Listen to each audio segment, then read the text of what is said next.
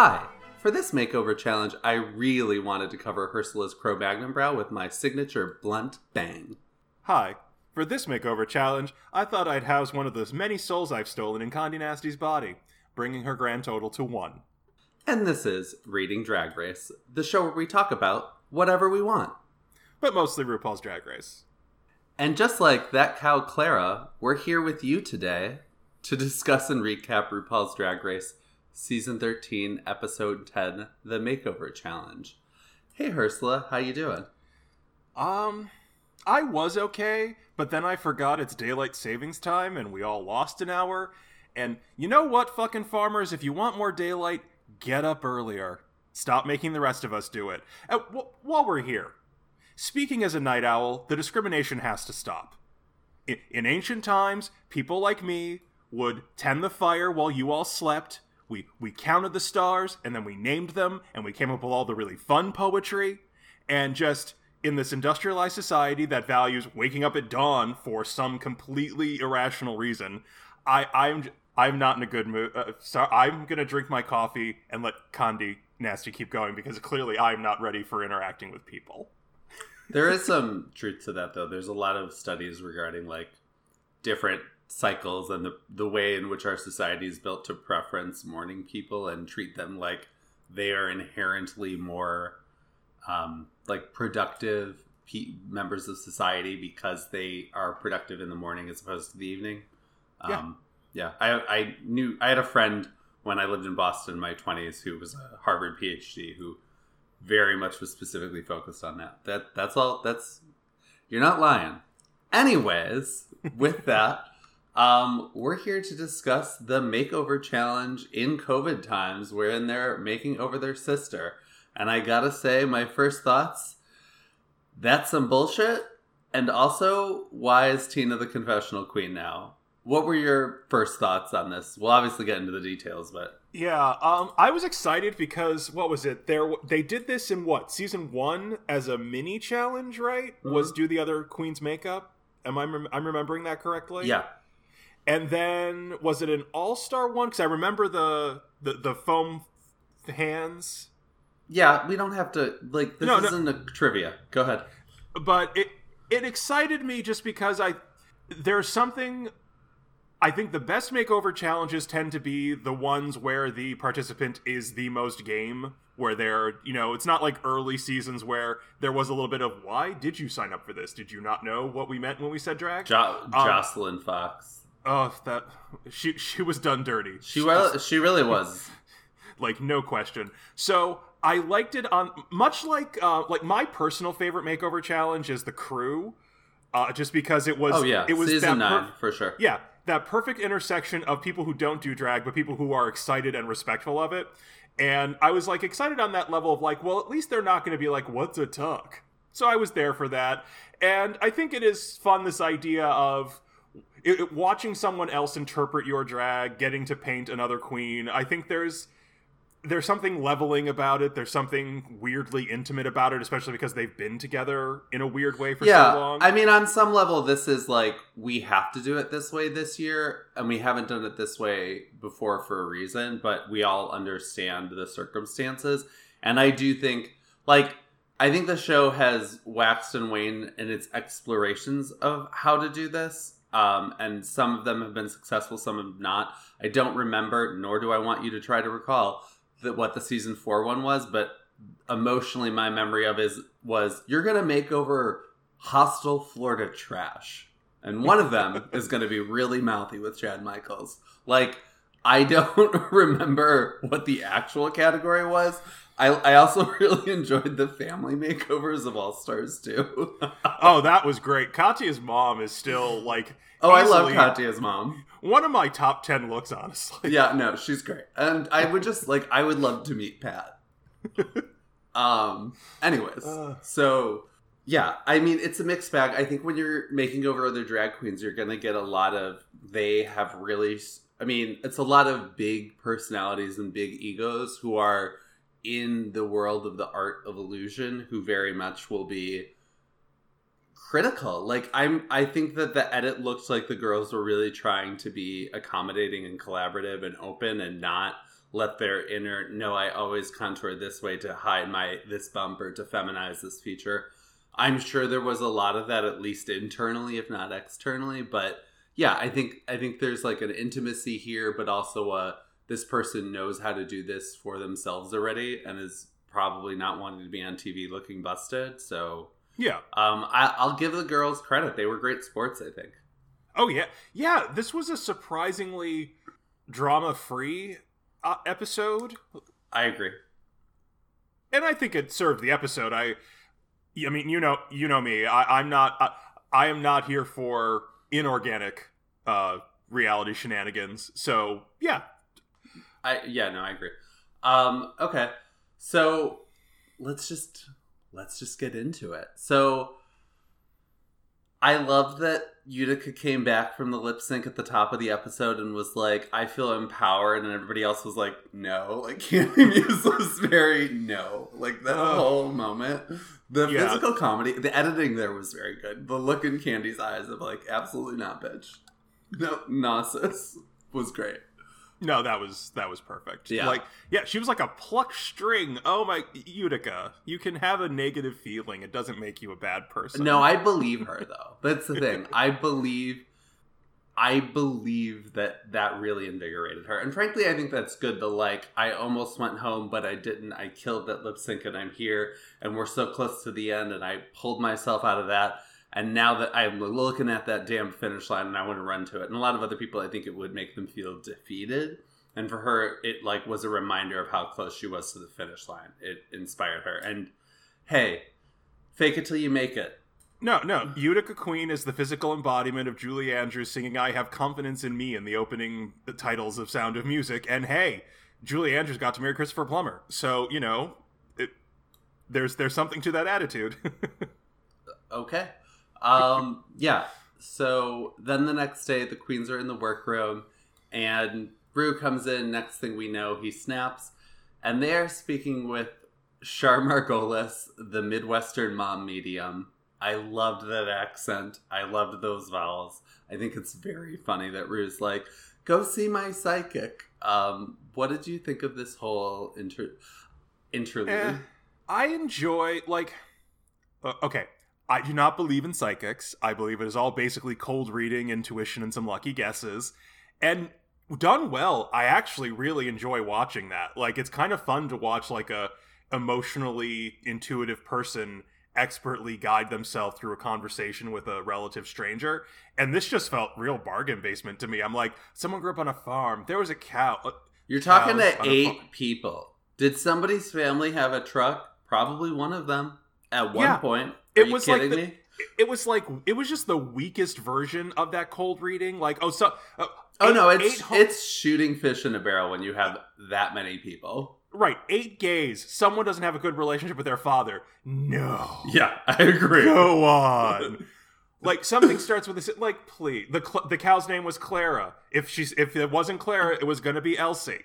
Like, come on. Like, I don't know. Like, done well. I can find that kind of grift real fun to watch. Like, there's almost like an agreement. Like, I'm letting myself be carried along by this magic trick. I know it's a magic trick. I know you can't really do whatever it is you're doing. Right. But I'm committed to the mutual illusion.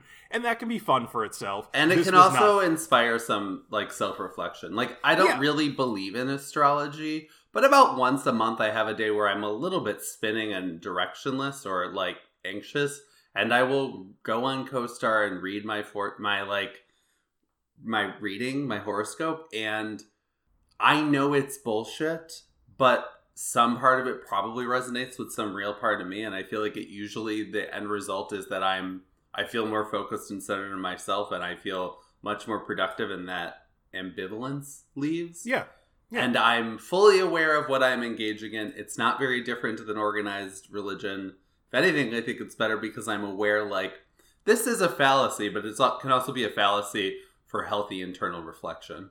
But this was bullshit, and I thought it was, like, it was so cheap that it was kind of funny and a waste of time, but I loved her accent so much that it amused me.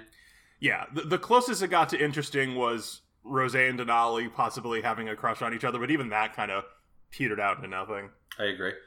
Transitioning off of that, so Snap, the girls are back in the workroom, and Rue pairs them up. Rose and Tina, Simone and Utica, Denali and Olivia, Gottmik and Candy Muse. I immediately thought Simone and Utica would be the winning team when I saw these pairings. Yeah, it's one of those that, like, obviously pairing the whitest queen with a queen whose signature brand is pride in being black. Like, yeah, there's like a bridge to gap here, but they're both like angular fashion models who can stomp a runway like no one's business. And I'm like, yeah, they're gonna be fine, because in order for them to not be fine, they would go home, and I don't think the show's gonna do that yet. Oh, I thought there was enough of an intersection of fashion queens who are actually very good contenders that I was like, this may end up having echoes of a Sasha and Shea Coulee 2.0 to it. Yeah. And I'll say that is a big statement. I'm saying echoes. Like, I got a hint of that. I don't think there was enough going on for it to really get there, but I do feel like they did succeed in this challenge for a reason. Totally. So we get the little walk around with Rue, and Rue, I like that Rue said that Gottmik looked Black Irish, because right away she looked like so many emotionally stunted men on my father's side of the family. I was like, you got a good point, but I've got to say that whole moment, I thought it was about to turn into a 23andMe promo. Rue was going to be hawking Ancestry.com. I mean, knowing Rue, that whole adoption talk felt way more like, do you ever want to find out about your background? Well, no, you can. Like, that whole moment made me so... I was nervous the whole time, because Rue will hawk anything. Oh, please, would have been like, we mopped one of your makeup brushes and sent it to them. Here's your results. We actually brought your biological mother. That's the makeover. Just oh my god. Oh, we're monsters. That whole moment was amusing. Yeah. Yeah. And then the meat of this, like, prep and discussion time for me, Utica's concerns with doing the Baps look that Simone wanted to do. I feel like Utica's concerns were valid. It was interesting to see them try to negotiate it.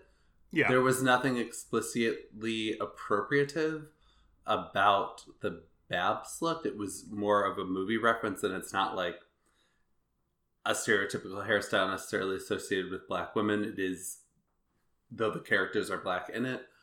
It was interesting to see that negotiation. I did feel like I didn't see Simone or Rue really know how to talk to Utica about this, and Utica really freaking out and not knowing enough to know how to do this respectively. What did you think of that whole edit? That was a lot. It really was. For me, I think it comes down to a couple of things. Like, taken with the Bob Ross squirrel wig debacle, it does start to... Utica, like it's very good to be respectful and consciously concerned about these things, but it starts to feel like you don't want to let the conversation drift to Utica's anxiety of being a good ally is now all we're focusing on, because that's its own form of like inappropriate space taking. And I think it felt to me like Rue wanted to lean into the idea that because there is a Black person here co-signing this, you're fine. And I'm like, I appreciate that, but part of me is also like, that's like... It's really not, and it's not enough. Right. Everyone who does something dumb on the internet says, oh, well, my Black friend said it was okay. Yeah, no, that's not right. enough.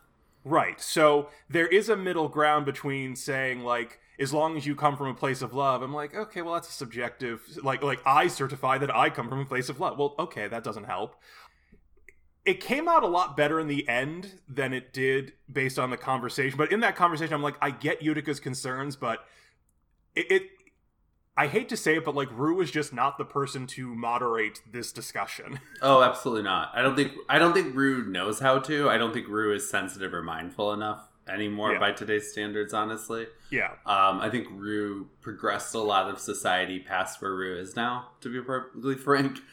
In the end, for me, it was it ended up being okay, I think, because it echoed the Anne Hathaway accent advice. Don't think of doing a people, be it race or nationality.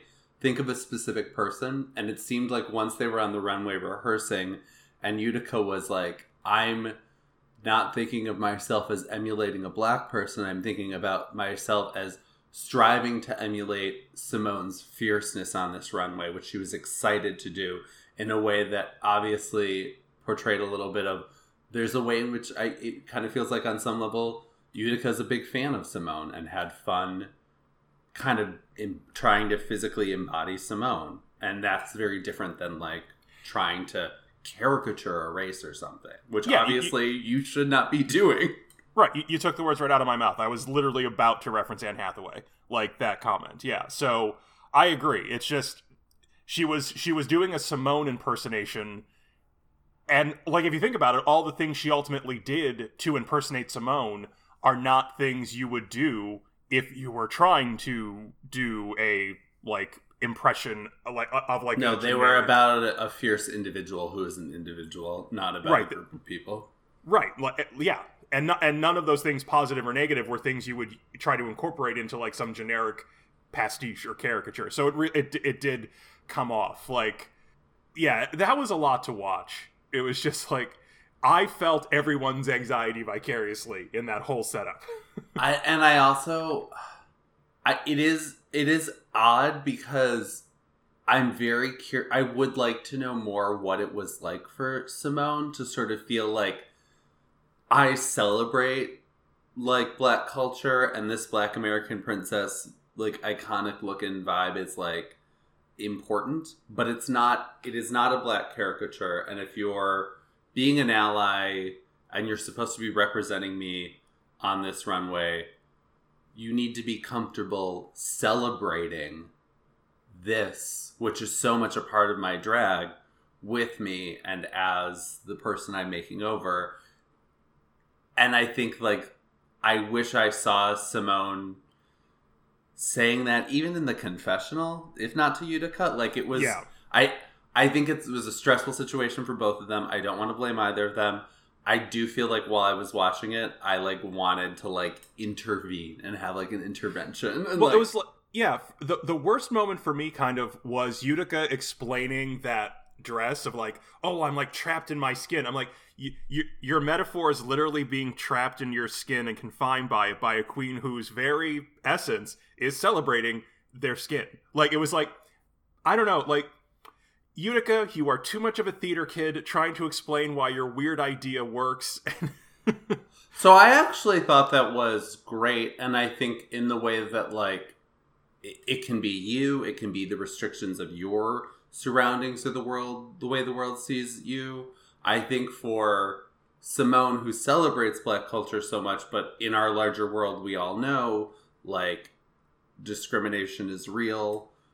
Your skin can hold you back from being seen as somebody who could potentially have this job or that job from some people and prevent you from getting hired, etc. And that's very real in this day and age. And I actually thought that was, like, a piece that had a great commentary that Simone would be able to express and would in some way connect with some of her other messages. Even if it's, like, it's not black empowerment, it's like a comment on your humanity, but being, like, stifled. I don't know. I saw a tie-in. I get that, but in the moment, Simone was screaming behind her eyes a few times throughout the prep of this episode. Simone screams behind her eyes a lot, though. But yes, you're right. You're right. But yeah, it was a real journey to witness. I'm glad it worked out for them. It did turn into something really memorable, but in the moment, it was a little stressful for me. On some level, I'm glad the show portrayed it. I wish we saw more of Simone. I also don't know how forthcoming Simone would have been altogether, so I don't know what audio they had to say. Yeah. But I will say that I think that we're in a space where it's like there's so much discussion and so much canceling, and you know, I agree with 90-something% of it. Sometimes it's like I feel like this is misconstruing, but okay. I think having something that sort of shows you can go too far, and now it's like, I'm disengaging from your culture. Your drag is about celebrating your culture, and because I don't want to offend anybody, I'm now uncomfortable being your made-over queen because I don't want to appropriate or anything. So I won't partake in celebrating your culture with you as you are trying to get me to represent your drag that is about celebrating your culture. Like, you can actually go too far, where it's like, now you're a bad ally. Yeah. And I feel like this, like, sort of does a weird job of highlighting how that can happen. And I do think we're at a place where there is value to that. Yeah, like I said, I think Utica's discomfort becoming the center of the conversation is like essentially we're still caring about Utica's feelings even when the subject is Simone's blackness, and that's the whole problem. I agree with that. And that is part of my... I don't know if they had the sound clips to really cover Simone's internal feelings about this. If they did, I would have loved for them to share them, even if they were just in the confessional. I wonder if there aren't audio clips because Simone just didn't talk about it, and I also don't want her to feel pressured to talk about it, because there's a lot in there that just on a random day at work, you should not have to, like, pick apart and discuss. Like, I'm sure there's a lot of things that tripped a lot of very personal things for Simone, and it would feel weird even in the context of a reality show where you bare your soul on purpose to be like, I don't want you to be coerced into having this conversation if you are not ready or comfortable having it. Yeah, oh no, I agree. So yeah, that was I feel like we really covered that. All right, let's talk about the rehearsal on the runway. I really loved that it was only when Rosé started mockingly exaggerating the advice that Tina was giving her, where she fucking killed it. It screamed Tina. It absolutely was her physicality. It was what I love about it was that fact is such a fucking read to the way that Tina carries herself. Like, you know when it's like the best read is a flatly stated ugly truth? Yeah. That was that moment down. And boy, did they edit to make it clear. Anyways, I thought that was so funny. And I liked that Rosé couldn't stop being elegant and graceful. Like did the arm thing gracefully, like had sort of a pageantry showmanship about all of the physicality, and like had to knock out basically grace from the way that she moved in order to be Tina. It was so funny to me. I'm a monster. Go on. Sorry, what did you think? It was I agree. It was also fun seeing Rosé called out a little for her natural instinct to add a flourish. I'm like, okay, this is funny and accurate. I loved watching Gottmik try to impersonate Candy Muse, because just watching Gottmik crack up every time trying to impersonate Candy Muse just slayed me. Like, I fell in love a little. I don't know why. Just watching Gottmik try to be Candy, just comedy gold to me. It was. I do think she like oversold it in a way that Rue likes, and it worked for her. I think she did a good job on whole. I do feel like the judges like loved it in a way that I was like, okay, I take back one of those loves, but work, queen. Know your audience. But them doing that was funny. I loved Gottmik just really talking candidly about the noises she makes and the way she does the face and the things she kind of mutters to herself, and that she's like always making noise while she's walking in the runway. They must think she's like crazy. And then Candy, like they included some of the, you know how they like clearly take the audio on and off of what's actually happening on the stage? Mm-hmm. There were, I don't know if you remember this, but there were a few moments where you like definitely hear Candy like moaning like, gorge to herself while turning. And they were great. I'm so glad they kept them. It felt like they were editing where they just turned the volume on so you'd hear that. And then they'd like, but you got like 2 or 3 of them and they were great. I found Way more than I thought I would have. I found watching the queens rehearse and discuss their own physicality moving the stage and like their essence and air and their hand movements really amusing. And like a lot of them were more self-aware than I would expect from most drag queens. And a lot of them got it down pretty well. The only one that I thought was a failure was the Olivia, which obviously came to a head. I feel like they were talking through the essence of Olivia, but there's more energy to the way she does it. She was trying to get the soft, relaxed shoulders, but in the end it felt like Denali on an Ambien. Yeah. But yeah. Even Olivia doing like trying to do the ice skater inspired walk kind of didn't land for me. Like it didn't feel smooth or natural. Yeah, I feel like we should just segue from here. We're discussing the impersonations. Let's just talk about how they worked out. So for me, I already said what I thought about Denali, and I agree with you. I think the Olivia as Denali, the look, it hit it, but it didn't elevate it, but it was just sort of dead on, which is fine. That's like a fine place to land. I do think the like emulate ice skating was like, that's not a motion that's natural for her. It's just going to look clunky and weird and not in a way that sells it. This is so ice skatery already. You really don't need, like, that was a bad idea.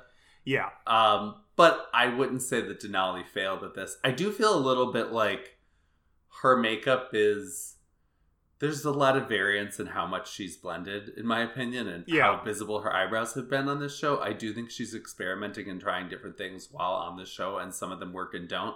And it kind of felt like she did the worst makeup job she's ever done on this show on Olivia in a look that was iconically her, but not in a good way.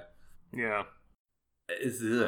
So yeah. I'll say I agreed with some of the bottom comments. Yeah, for me, I agree with all the comments about Denali as Olivia being kind of landing at just generic drag queen.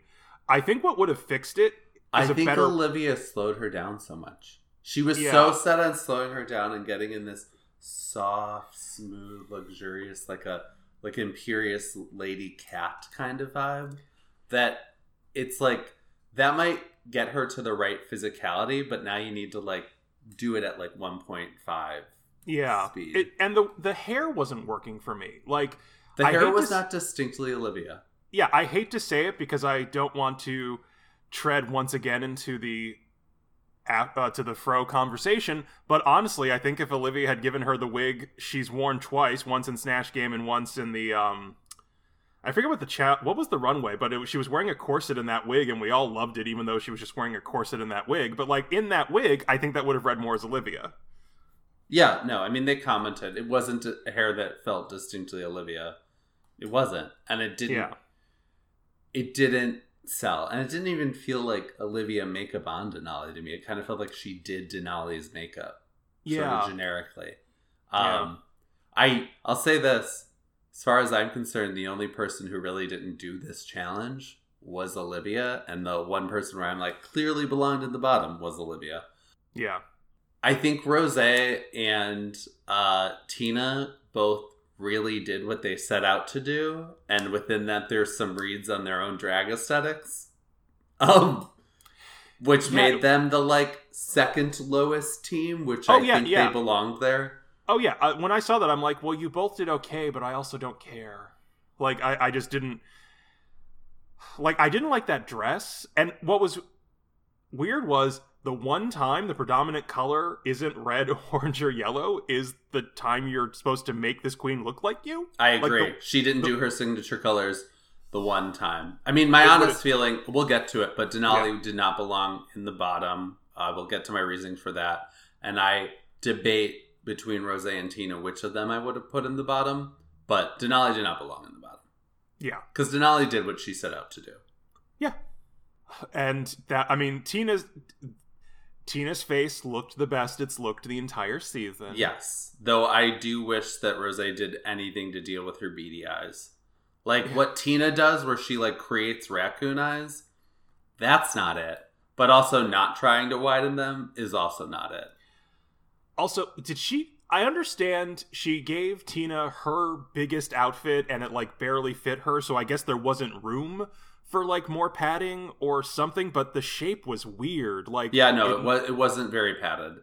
So it looked not very corseted, padded. right? Or corseted. Like even cinching the waist a little would have made that look more rosé and more shapely. I don't know. It was just like I get you have to give her an outfit, and if this is the one that fits, it's the one that fits. But somehow something was.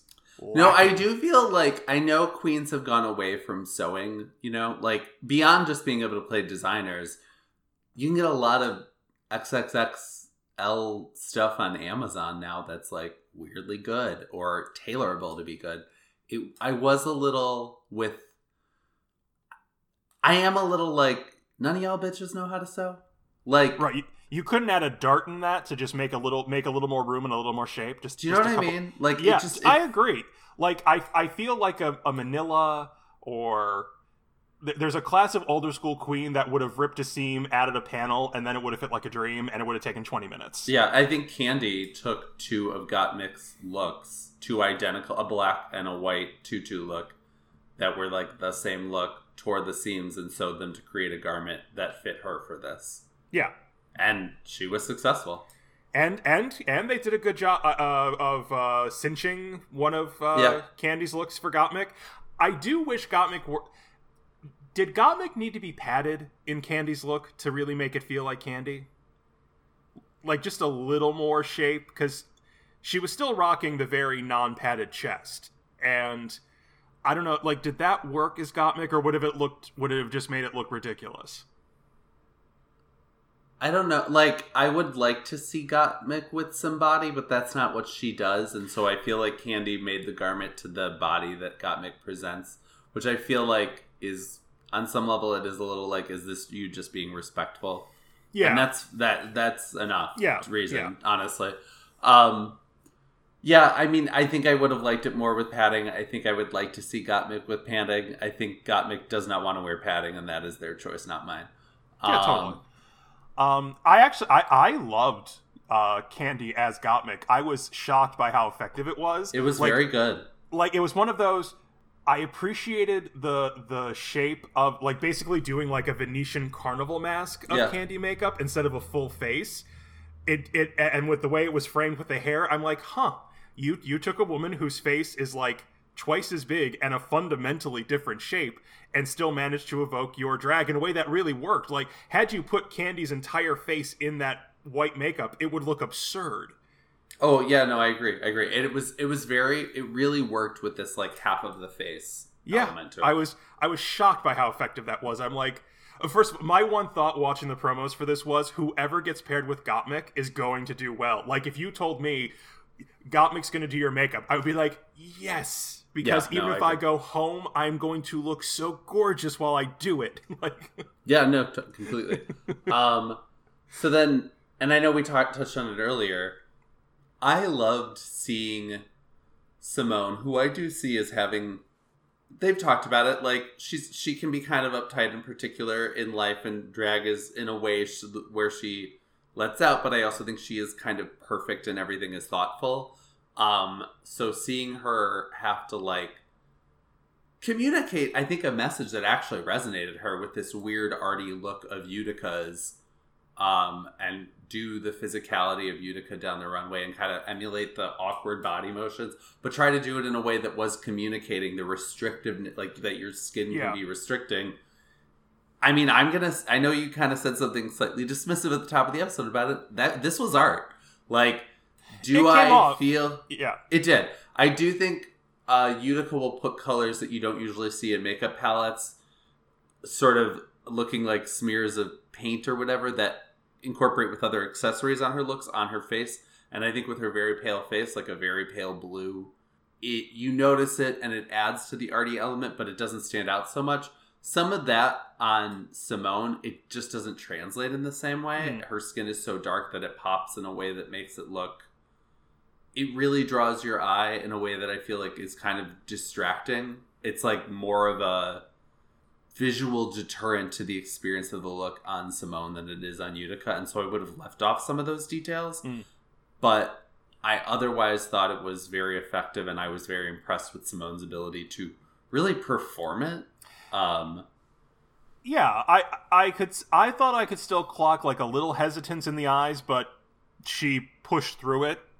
I thought she really performed it. Yeah. I mean, I feel like when it's moving, you really see when it moves like that, and you see the fabric pushing against the bodysuit underneath it that you can see as like basically a person with their skin peeled off. You really get a sense of like what this is and what it's saying, that she's sort of struggling against it as she moves. Yeah. Simone, I thought Simone did Utica's makeup like fucking perfectly. That was it's really hard to do somebody well of such a different complexion. Yeah. I'm very impressed. Yeah. I kind of feel like Utica told her what products she used, and then Simone was like, great, I'm going to use what you use on you, but I'm going to blend the fuck out of it. Yeah, it's like she altered the shape of her face just enough. She really did. Like it really, she really did. Like reset cheekbones and face shape in a way that really did evoke Simone without even touching something like minstrelsy or something. It was really and credit to Utica, she walked that look perfectly. She looked so excited to get to embody the power of Simone. Yeah. And I think that their comments on what they learned from this experience on the runway was like, that's the hallmark moment we want from Drag Race. Totally. Like this helped me push myself outside of my comfort zone and do something that's like another type of artistic expression. This like taught me something about being like empowered in and of myself on this stage. Yeah. Like that was highlight of the episode. Yeah. Actually, that was the highlight of the episode, except for Denali commenting when they were talking to the medium. Utica's dead cow is talking to her from beyond the grave. Actually, never mind. That tracks. That was great. Yeah, that was good. Laughed out loud at that moment. Yeah. Okay, so I will say collectively there were no stinkers on the runway. Like it wasn't like a epic fail on Denali. I think Olivia didn't do the challenge. It was, and I think everybody else did the challenge. Some of it was like, ooh, this isn't the best statement on the quality of your drag, but you did it. The only other one that I'd say would be Tina, because, and here's the thing, Tina shouldn't be beating us over the head with her like red, yellow, orange thing. She really shouldn't. You're right that it's like, if you've been so monotonous this whole time, this is not when you break from that. Yeah. But I do feel like Olivia didn't do this challenge to me. Yeah, I mean, I agree with Olivia being in the bottom. I'm just thinking like it was overall, I think, a pretty good runway. Like this has been a pretty strong season of Queens. Totally. No, I agree. So your bottom two would be Olivia and Tina? Yeah, I want to be clear about this. Whenever this show judges on teams, it's some bullshit. I can monologue for 10 minutes right now about the mistreatment of Mr. Brian Furcus, aka Trixie Mattel, in season 7 of this show, and how much Rue and Michelle failed to miss clear marketable talent as judges. Truly could monologue, but I'll spare you all. I'll just say that whenever the show is like, we're judging in teams, it's their way of saying, we've already picked our top 5.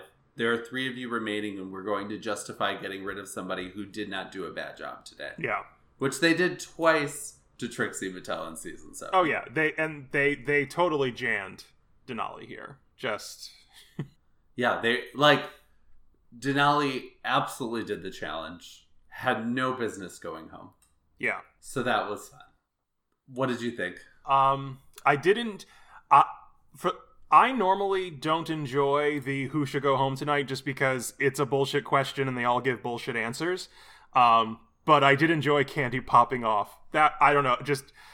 It was also like, they did a really good job, and that is an iconic Candy Muse look. I'm surprised she was willing to sew that bodysuit down. Like, I knew that look from Candy Muse from social media before this season.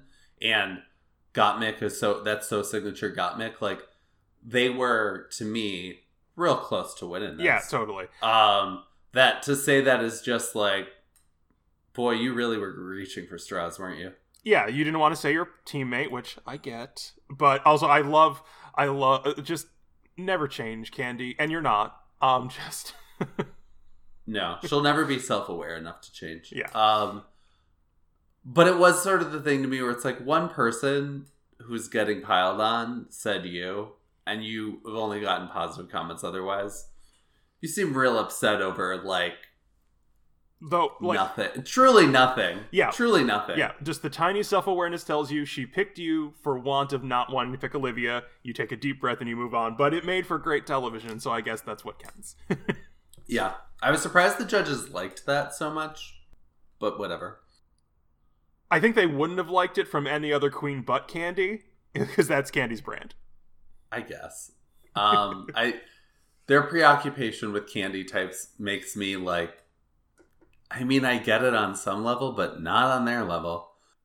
All right, so we're at the lip sync, and it's a song I'd never heard before, Mary Mary's Shackles, parentheses, praise you. This wasn't my favorite lip sync. I felt bad for Denali to the point that I'm now softly thinking that much like All Stars, Queen should get like an opportunity to change. Like, I've watched enough lip syncs hobbled by a challenge look, which if the look is responsive to the challenge, they shouldn't then be penalized in having an impossible lip sync. And it's the second time that Denali has been kind of like, she made the ice skates work and good for her, but it does feel kind of like you should have the option. Maybe once in any lip sync, you get like half an hour to put on an outfit you can move in. I agree. The outfit was extremely restrictive. I do feel like on some level, it felt like Denali was trying harder and working harder against a dress and probably a song that's less in her wheelhouse. Yeah. And it felt like Olivia, who I don't think is as talented a performer, but has an enigmatic star quality and like a smile that could launch 1,000 ships. It seemed like Olivia knew the song and was very relaxed in and of herself singing it in something that was easy to move in. And so I feel like Olivia won in a situation where I absolutely feel like if Denali was in a different dress, there's a very good chance she could have won. Yeah, Denali was, like, looking at her face, Denali was working it. Yeah. Like, so, sure. Yeah, I gotta say, like, so yeah, do I think Olivia won? Yes, but with all the caveats you just laid out, totally. Yeah.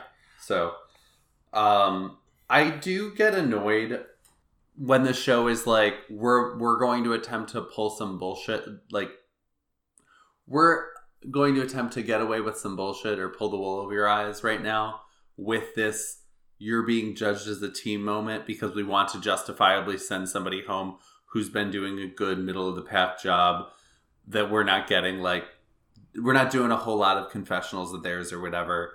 So now we're just getting, like, we're basically getting rid of, we've decided today we're getting rid of Denali. And Denali didn't fuck up enough for us to justify it on that account. I honestly think that Michelle was upset and looked upset. I don't think she agreed with this. I think a lot of her body language during this communicated to me that she felt like Denali was being railroaded. Yeah. I don't think she approved of this. Yeah, there's something about, like, even with Jan had, like, an explicit try-hard energy that actually made it almost make sense in a weird way, the kind of neutral treatment, like, you can't beg for the attention, and I get all that. And I get that Denali was complaining about not getting more attention, but I didn't quite get the straight-A student try-hard from Denali, and no, she wasn't annoying like Jan. Yeah, so I've really come to like her a lot. I think it was cemented after that first video, after the lip sync with Kimura. That fucking video, I watched that once a week. Yeah, no, it's great. Did you see the statement she put out, by the way, like on her Instagram today or yesterday? I didn't see the statement. I did see the video she did to the song. Have you seen that? Okay. No, I haven't. Oh, yeah. So it's basically her really fucking ice skating on this lake in the mountains. And she's beautiful, and it makes it work for the song, which is because, you know, this clearly probably wasn't a song normally in repertoire, but she really found the artistry in it. And she looks amazing, and watching her do these figure skating figures on the ice in this crystal lake in the mountain, I'm like, wow, this is beautiful. And how the fuck did you get a camera up to the mountains? I'm just deeply impressed by this woman's, like, ability to make a thing. Yeah, no, I agree. She seems like she has a lot of ingenuity and ambition and enthusiasm to try things outside of her wheelhouse, which I love in any entertainer. And like she'd make friends with all the other homosexuals in entertainment and figure skating. That she would be personable and kind and would have people happy to do favors. Would be happy to do favors for her. And, do you know what I mean? Yeah, and not to spoil the video, but at the end of the video, there's a couple of clips of what is clearly like 12-year-old Denali figure skating competitively, and it is fucking adorable. That sounds very cute. She did put a statement, and I can't quote it right now, but on Instagram it was basically like, you know, at some point I'll be able to talk calmly about like this episode, but in the meantime what we're not going to do is attack my sisters and this, that, and the other. Like it was a very tasteful, like regardless of how the events transpired, what we're not going to do is like spew hate at Olivia. Yeah. Like we're not going to do that. Yeah. So, which I thought it was a very tasteful statement. No, yeah, totally. Like I'm kind of in this weird space with Denali. Like I think she would do well on All Stars because I think, you know, with a second swing and like a little focus and distance, I think she could really do well. Part of me is like, I almost don't want that for you. I want you to now just go have a career without having to put yourself through this ringer again in a way that I don't think is good for you. Like it's one of those, I don't want to watch you come and beg the show to pay attention to you if the show's not willing to do that because you're great and you should just go do that. Yeah, no, it's interesting you say that because I do feel like historically when I watch the show and then you see people come back for All Stars, a lot of times the really sharp queens, you get the sense, like a Katya, it felt like by the time she comes back, she's going to know what about her translates and also let go a little bit more. That you knew Katya on a second run would have a steep learning curve and do better. But I also feel like the judges were going to pay more attention because she was so beloved by the fans and was such a success. It's like, for a while, it was like, what I think WoW presents like #2 show. And so there are other queens like that. Whereas like a Kennedy Davenport, I think doesn't fully have self-awareness or possession about her own strengths. Like I think she's a comedic genius who doesn't necessarily know or nurture that she's a comedic genius. And so I don't necessarily expect that level of growth. For me, Denali is so willing to try almost anything, ambitious and excited. And I do think she existed in the world of figure skating so long where it's like your torn tights, as long as we can't see them, are fine. That I do think she's a great contender, but her wardrobe was whack. And I don't think she has the self-awareness to know that or did on the show. I think if she came back to an All-Star season with a totally different wardrobe, she, if it was judged fairly, would be a real contender for the crown. Yeah. And I agree with all that. Part of me my reaction is much more emotional, where I'm like, I don't want to watch you crash on these rocks again for what I would, at some point, it's like, for what purpose? Oh, I don't want her to do it if she doesn't want to do it. Yeah. And she's impressed me enough that I do feel like it does surprise me that more of these girls don't have talent scouts reaching out to them, because I do think Denali is very castable. Yeah. In many forums. And it surprises me that only like the Trixie, Katya, Shay, Rue are like the only ones with like real talent agents, and almost none of the girls on this show get talent agents. Because I feel like Denali has proven to me that she should be moving on to something bigger and better than Drag Race. Yeah. Where somebody else is picking her wardrobe. Yeah. And on that shady comment, do you have anything else to say on this episode? The only thing that stuck in my mind that we haven't talked about yet was just, I loved the picture of Denali's mom and her 6th-degree black belt. I don't know. I loved the two of them connecting on strong women and their families. Yeah. And I love old family photographs from the 60s and 70s of moms doing shit. I don't know what it is. Like I have a hobby and a life outside this family, and here's like this beautiful faded photograph of it. That just hits me right. It does also feel like there was an era in culture at that time where like people felt like, I don't know if there were like celebrity photographers or something, where it almost felt like people wanted to take these candids. Like it was like, oh, I'm being a little artsy right now. I'm taking this like candid of mom just like making pasta sauce. Yeah. And I'm not telling her. Like, I feel like there was a moment in the 60s and 70s where people were doing that, and it felt very like, we're being real. Yeah. But I agree with you. Yeah, so that was nice. Other than that, we are still now down. We are heading into episode 11 and have 7 queens left. Oh, they were absolutely set on just extending this. What's weird is, like, there's so much that I don't remember from the top already that I am very, like, by the time this is over, I won't remember any of my first impressions from the first few episodes of these girls. It'll be so far away. And I'll say this. Do I think it would be more satisfying if it was, like, tighter, a little shorter? Probably. Am I always... like, I've said this when you've talked about oversaturation of the franchise. I'm really excited to have one new episode of Drag Race to watch every week. Like, I'd love that for the rest of my life. Like, I'm getting Wild Presents Plus as soon as the Down Under one comes out. I'm really excited to watch UK Season 2. I haven't watched it yet, but I'm excited. I am excited about that one. One of the, like, judge there, Carson, what's his name, Reese something, I just watched his Netflix special, and I do love a shrill ginger twink, so I'm actually pretty excited about the Down Under one.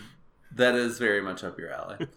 Alright, I think that's it for me this week. Oh yeah, me too. I'm gonna go take a nap and let my body adjust to all this extra daylight. Sounds good. Alright, thank you everyone so much for listening. I've been Conde Nasty. I'm Ursula the Sea Bitch. Bye.